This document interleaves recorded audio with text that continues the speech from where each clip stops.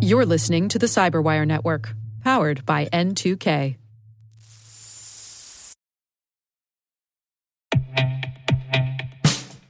And now, a message from Cyberbit.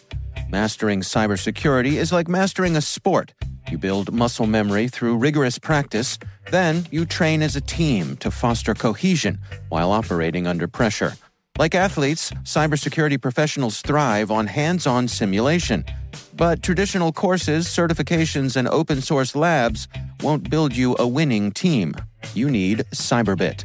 Cyberbit offers a hyper-realistic simulation environment for your SOC, IR, and C-suite to refine your skills, all using the market-leading SIMs, EDRs, firewalls, and WAFs they use every day.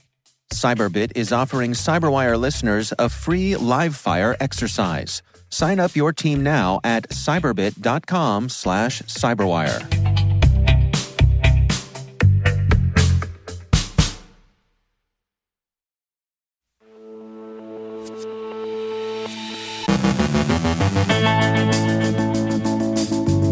TrueBot is found in Cl0p ransomware attacks. Royal ransomware targets the healthcare sector. Recent Iranian cyber activity? A night at the opera. An update on the cyber attack against the Metropolitan Opera. New cloud atlas activities been reported. Europe looks to the cybersecurity of its power grid. Rob Boyce from Accenture describes dark web actors diversifying their tool sets. Rick Howard explains fractional CISOs. And international support for Ukrainian cyber defense continues more extensively and increasingly overt.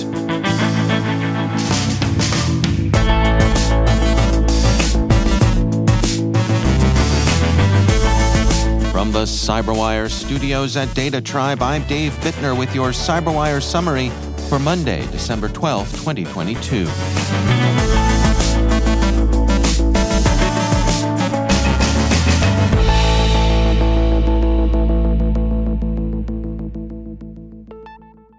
Late last week, Cisco's Talos group published an overview of recently observed TrueBot activity.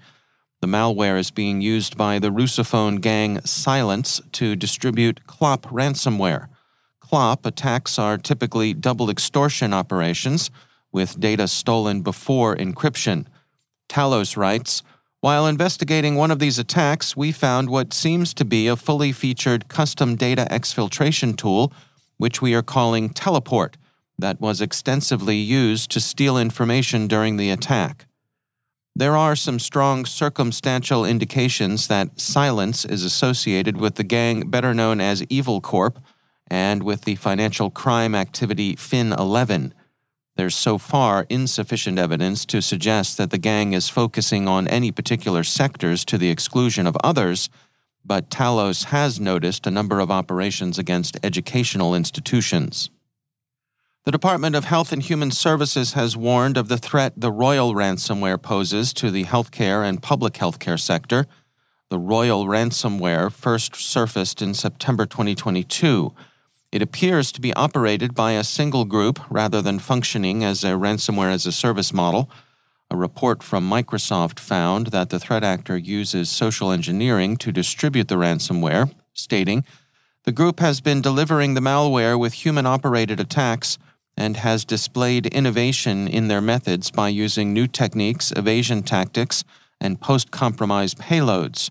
The group has been observed embedding malicious links in malvertising, phishing emails, fake forums, and blog comments. In addition, Microsoft researchers have identified changes in their delivery method to start using malvertising in Google Ads, utilizing an organization's contact forum that can bypass email protections and placing malicious installer files on legitimate-looking software sites and repositories. A note in disclosure, Microsoft is a Cyberwire partner. Researchers are discussing recent activity of Iran-linked threat actors, some of which are using a new data wiper, while others are updating a remote administration tool. Bleeping Computer reports that a new data wiper, Fantasy, has been seen in use by the Agrius APT group in supply chain attacks against targets in Israel, Hong Kong, and South Africa. The campaign reportedly began in February of this year and took hold in March. victimizing an IT support services firm, a diamond wholesaler, a jeweler, and an HR consulting company. This new wiper is an evolution of the Apostle wiper, seen previously in use by the hacking group, according to analysts from ESET. Iran-affiliated threat group Muddy Water has been observed by Dark Instinct researchers abusing a new remote administration tool known as Synchro against target devices, Dark Reading reports. Synchro is a managed service provider platform that replaced the group's other remote administration tool, Remote Utilities, which was seen in use in September. The Hacker News says that the software allows for complete control of machines remotely, which allows for reconnaissance, backdoors, and the sale of access to outside actors. The Metropolitan Opera in New York has sustained a cyber attack that shut down the Opera House's website and box office. The Record reports that the attack was disclosed by the Opera House on Wednesday evening. A Twitter post from the Met Opera account on Wednesday says, "The Met has experienced a cyber attack that has temporarily impacted our network systems, which include our website, box office, and call center. All performances will take place as scheduled." The Twitter thread continues on to say that new ticket orders, exchanges, and refunds are unable to be processed and directs you to the Opera House's site for updates. ABC 7 reported that as of Friday, tickets are being sold on the Lincoln Center website and in person at David Geffen Hall. The FBI is also investigating. SC Magazine reports that this attack follows an attack on Wordfly in July that victimized cultural organizations including the Royal Shakespeare Company, Sydney Dance Company, and the UK's Old Vic Theatre. Wordfly, the Record reports, was a provider of digital marketing services for a range of cultural organizations around the world. Both Checkpoint Research and Positive Technologies report renewed activity by Cloud Atlas, an APT of uncertain provenance that's also known as Inception. There's a general consensus that Cloud Atlas is engaged in cyber espionage and that it's at present collecting against targets related to Russia's war against Ukraine, notably in Russia and Belarus. Who Cloud Atlas is working for or what strategic interests the APT serves remain unclear. Neither Checkpoint nor Positive Technologies offer any attribution. In 2016, Kaspersky, writing in Virus Bulletin, reported very tentatively that there were circumstantial signs of Chinese activity behind Cloud Atlas, but it could equally well be evidence of code borrowing or false flag operations. Domain Tools took up the question in February of 2021, and their researchers also threw up their hands, stating, based on the observed activities, lures, and likely geographic targeting, Domain Tools assesses with high confidence that the campaigns in question form part of an unspecified espionage operation. While further speculation on particular attribution is possible, insufficient technical evidence exists that would allow Domain Tools to attribute this activity to any distinct entity or country. The Wall Street Journal reports that kinetic attacks against Ukraine's power grid have motivated European authorities to look to the cybersecurity of their own grid. Ukraine has disconnected its grid from Russia's and connected it to Europe's. And while there's concern about that new exposure and managing an expanded attack surface, the EU seems also to be concerned about a shortage of qualified cybersecurity operators who could be employed in safeguarding its grid. The Hill describes the scope of U.S. Cyber Command Hunt Forward operations. U.S. teams have conducted 35 operations while deployed to 18 countries, including Croatia, Estonia, Lithuania, Montenegro, North Macedonia, and Ukraine. The UK and other NATO members have also rendered cyber assistance to Ukraine and Eastern European countries at risk of Russian cyber attack. Assistance is also arriving in Ukraine from the private sector. AFR reports that Canberra-based security firm Internet 2.0 has signed a memorandum of understanding with Ukraine's Ministry of Digital Transformation to provide cybersecurity training to Ukrainian veterans.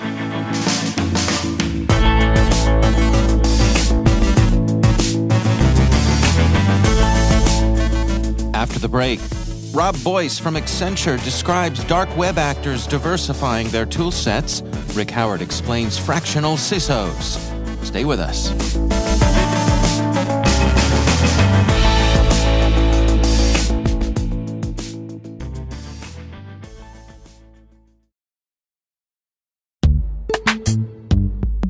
Every day, your IAM tech debt grows. Your multi-generational services struggle to work together. Building an identity fabric can fix this. It makes all your identity tooling stronger and allows you to connect any app to any service you want to use, with zero coding, zero maintenance, and zero app downtime. Strata's identity orchestration platform separates the identity logic from your applications, so you can optimize existing IAM tools and manage them in a single control plane. Now, every vendor, standard, and architecture work together. In short, building your identity fabric means you can secure your non-standard apps, keep your complex access policies, retire outdated IDPs, and modernize in record time. So build your fabric with Strata Identity and get rid of tech debt for good. Visit strata.io/cyberwire, share your identity priorities, and receive a pair of AirPods Pro. Offer valid for organizations over 5,000 employees. Connect today at strata.io/cyberwire.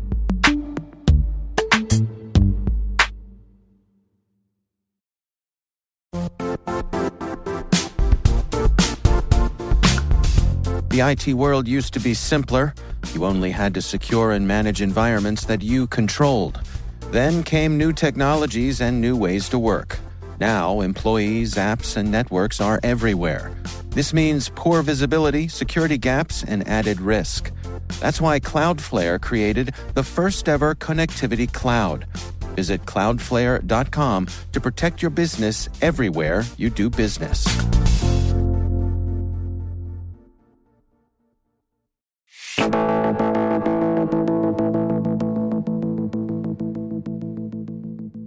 And joining me once again is Rick Howard. He is the CyberWire's Chief Security Officer, also our Chief Analyst, but more important than any of that stuff, he is the host of the CSO Perspectives podcast right here on the CyberWire Network. Hello, Rick. That was a brilliant introduction. I'm going to take that to the bank, sir. Thank you. Thank you very much. You know, I was thinking recently about you and I when we were back at the RSA conference this year, way back in June, and you came into our broadcast studio and you were all wound up about this new thing, something called fractional CISOs. So for our audience, what the heck is a fractional CISO? Yeah, you're no kidding. So before the RSA conference, I'd been aware of a few of my friends, these are former CISOs, hanging their shingles out to come in and advise CEOs about how to think about cybersecurity in terms of business risk, or to come in and help them stand up their first InfoSec program while they were looking for their first CISO, or even to come in after a breach to put their fingers in the dikes until more permanent measures could be established. And I was calling them virtual CISOs, and they were more like advisors or contractors. But at RSA, I was talking to another friend of mine, a veteran in the cybersecurity space, Todd Inskeep. Have you ever met him, Dave? He was one of the... Yeah, I've interviewed him, yeah. Oh, sure. He was one of the key players when we created the Cyber Threat Alliance a few years ago. And today he's the founder and senior managing director at Incovate Solutions, a company that provides these kinds of services. But he has a much better name for it. He called them fractional CISO. So here's Todd explaining it. We've seen over the years the idea of a fractional chief financial officer, a fractional chief information officer or information technology officer. And the next step is obviously to think about it from a security perspective. We've seen the SEC and others put more emphasis on cybersecurity as part of the governance of a publicly traded company. It's clearly in the headlines with ransomware and other threats all the time. And so companies are starting to think about, how do I get some cybersecurity expertise that's focused on business, as opposed to the IT technology team that's thinking firewalls, configuration controls, a lot of details that matter for cybersecurity, but don't really translate into business terms. All right, so why not just hire a CISO? Why are contracted CISOs attractive to CEOs? That's the question I asked him, but there are basically two reasons for this, I think. Right. First is that CISOs are expensive. The average salary is just north of $200,000, and the more experienced CISOs go for a lot more. But the second one, and probably the more important one, is business experience. Newly minted CISOs are likely coming in from the tech side of the house or rising up from the InfoSec ranks. They don't have a lot of business experience yet. So with a fractional CISO, you can get the advice of a seasoned pro, someone who's been there and done that, especially for small to medium-sized organizations that don't have a lot of resources and don't know where to start.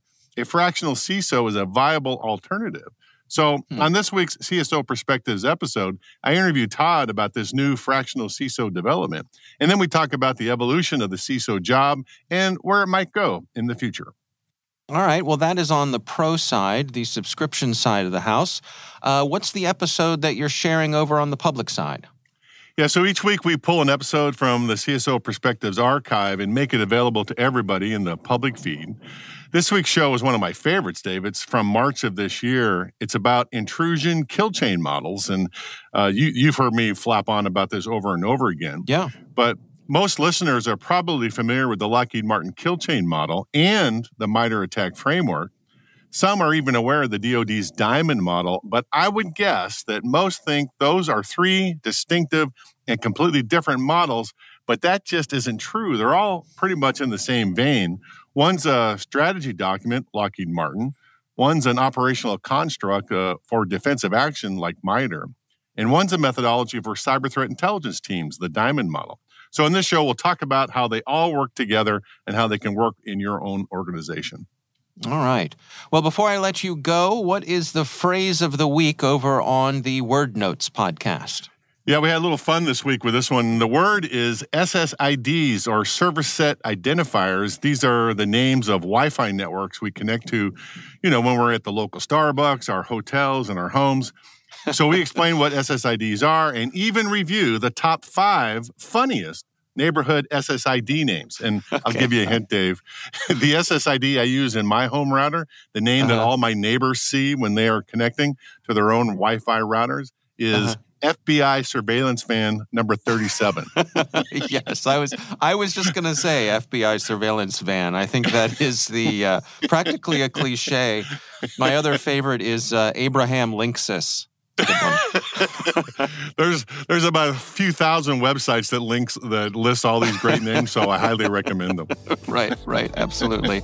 All right, well, Rick Howard, again, is the CyberWire's Chief Security Officer, also our Chief Analyst, and the host of the CSO Perspectives podcast. Rick, thanks for joining us.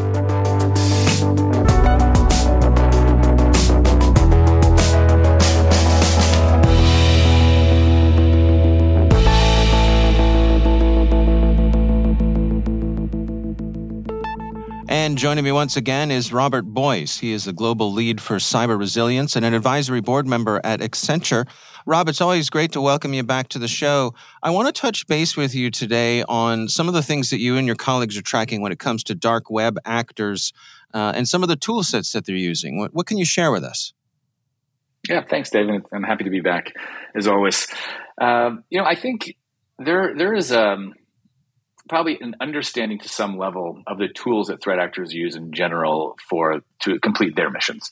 And, I think a lot of people probably have the perception that there's a lot of free tools that they're using, underground tools, and also tools that they're making. And yes, those are all true. But what maybe a lot of people don't realize is that there's also a lot of commercially available tools that the attackers are using. And these tools are typically targeted towards, the white hat hackers who are doing pen tests and checking for vulnerabilities, similar to what Accenture does for our clients, just making sure that we're being able to simulate what a threat actor would do. And there have been a number of these tools, probably most famously Cobalt Strike, that threat actors love to use as well. And so, when we are in the field doing a lot of our incident response, we often see Cobalt Strike as part of the command and control framework that the attackers are using, and we have seen threat actors on dark web marketplaces selling access or selling codes or selling licenses or cracked versions of the software for threat actors to be able to use, and so it's becoming a well-known tactic. of threat actors. What we've started to see is that a lot of some of the other additional commercially available tools are now also being targeted for use by threat actors. So, we're seeing them just look for other commercial tools similar to Cobalt Strike. Brute, Ratal, C4 is one that comes to mind now that we're starting to see in the field. Again, this is a commercially available product, and now we're starting to see threat actors sell licensing or cracked versions of this software as well, which is also super interesting to me as they're starting to pivot from one tool to another to try and help avoid detection. Yeah, I was going to ask you about that. I mean, when folks are using legitimate tools here, tools that legitimate pen testers use, is it likely that those tools have a better chance of getting in or may not raise the same level of alert as some sort of illicit tool?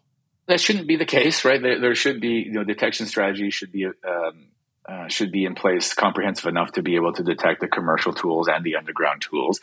But what I do see is, these tools are just convenient. They're packaging up what you would have to say use 4 to 5 or 6 different bespoke tools or homemade tools into one package. So it just makes it a little bit easier for them to be able to operate against their mission.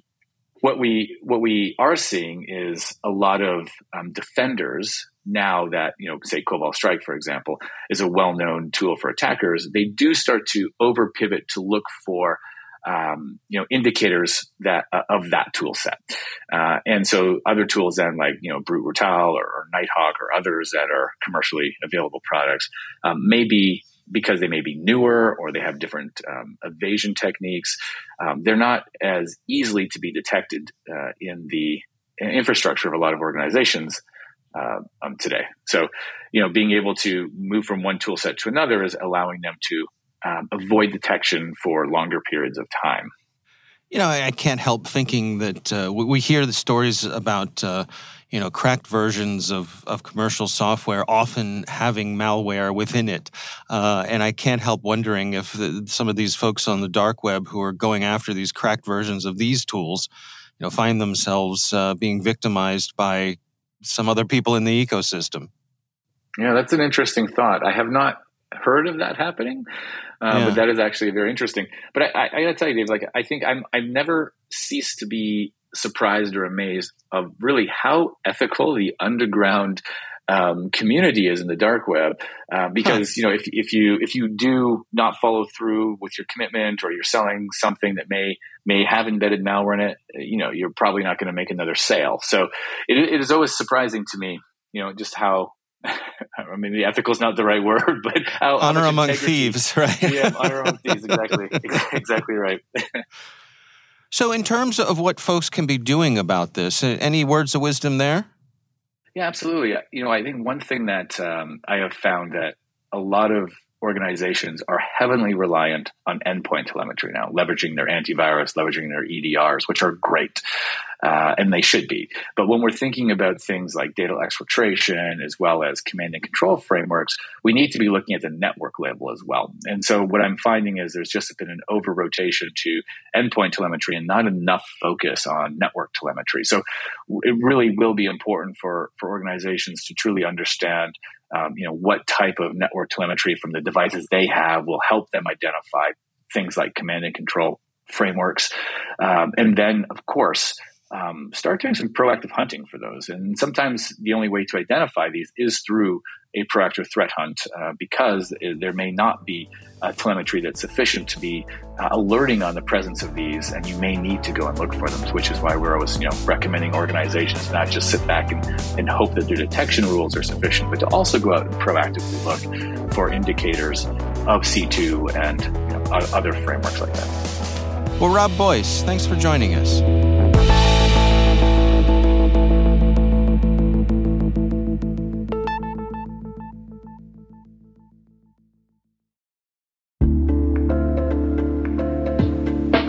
Are lengthy security reviews pulling attention away from your security program? With the largest network of trust centers, Vanta can help you streamline security reviews to win customer trust, save time, and close deals fast. Proactively demonstrate security by showcasing key resources like your SOC 2 or ISO 27001 and provide real-time evidence for passing controls. And when a security questionnaire is required, Vanta takes the first pass for you. Visit vanta.com/cyber to take a self-serve tour. That's vanta.com/cyber.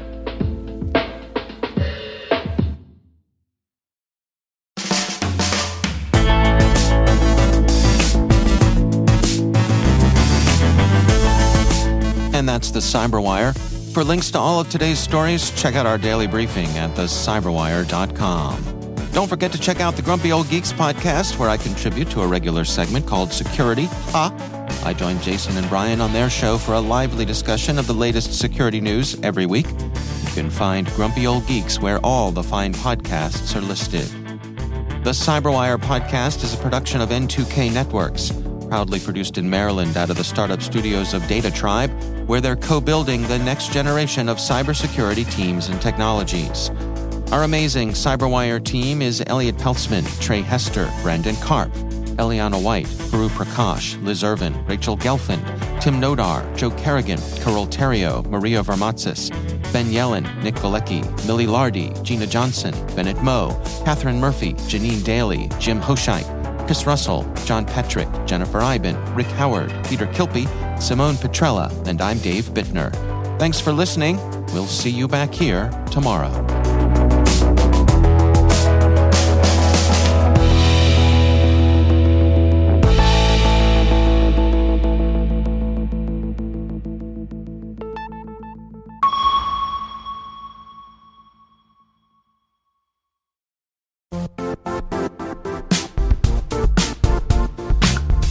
And now, a word from our sponsor, Zscaler, the leader in cloud security. Cyber attackers are using AI in creative ways to compromise users and breach organizations. In a security landscape where you must fight AI with AI, the best AI protection comes from having the best data. Zscaler has extended its zero-trust architecture with powerful AI engines that are trained and tuned by 500 trillion daily signals. Learn more about Zscaler Zero Trust Plus AI to prevent ransomware and AI attacks. Experience your world secured. Visit zscaler.com/zerotrustai.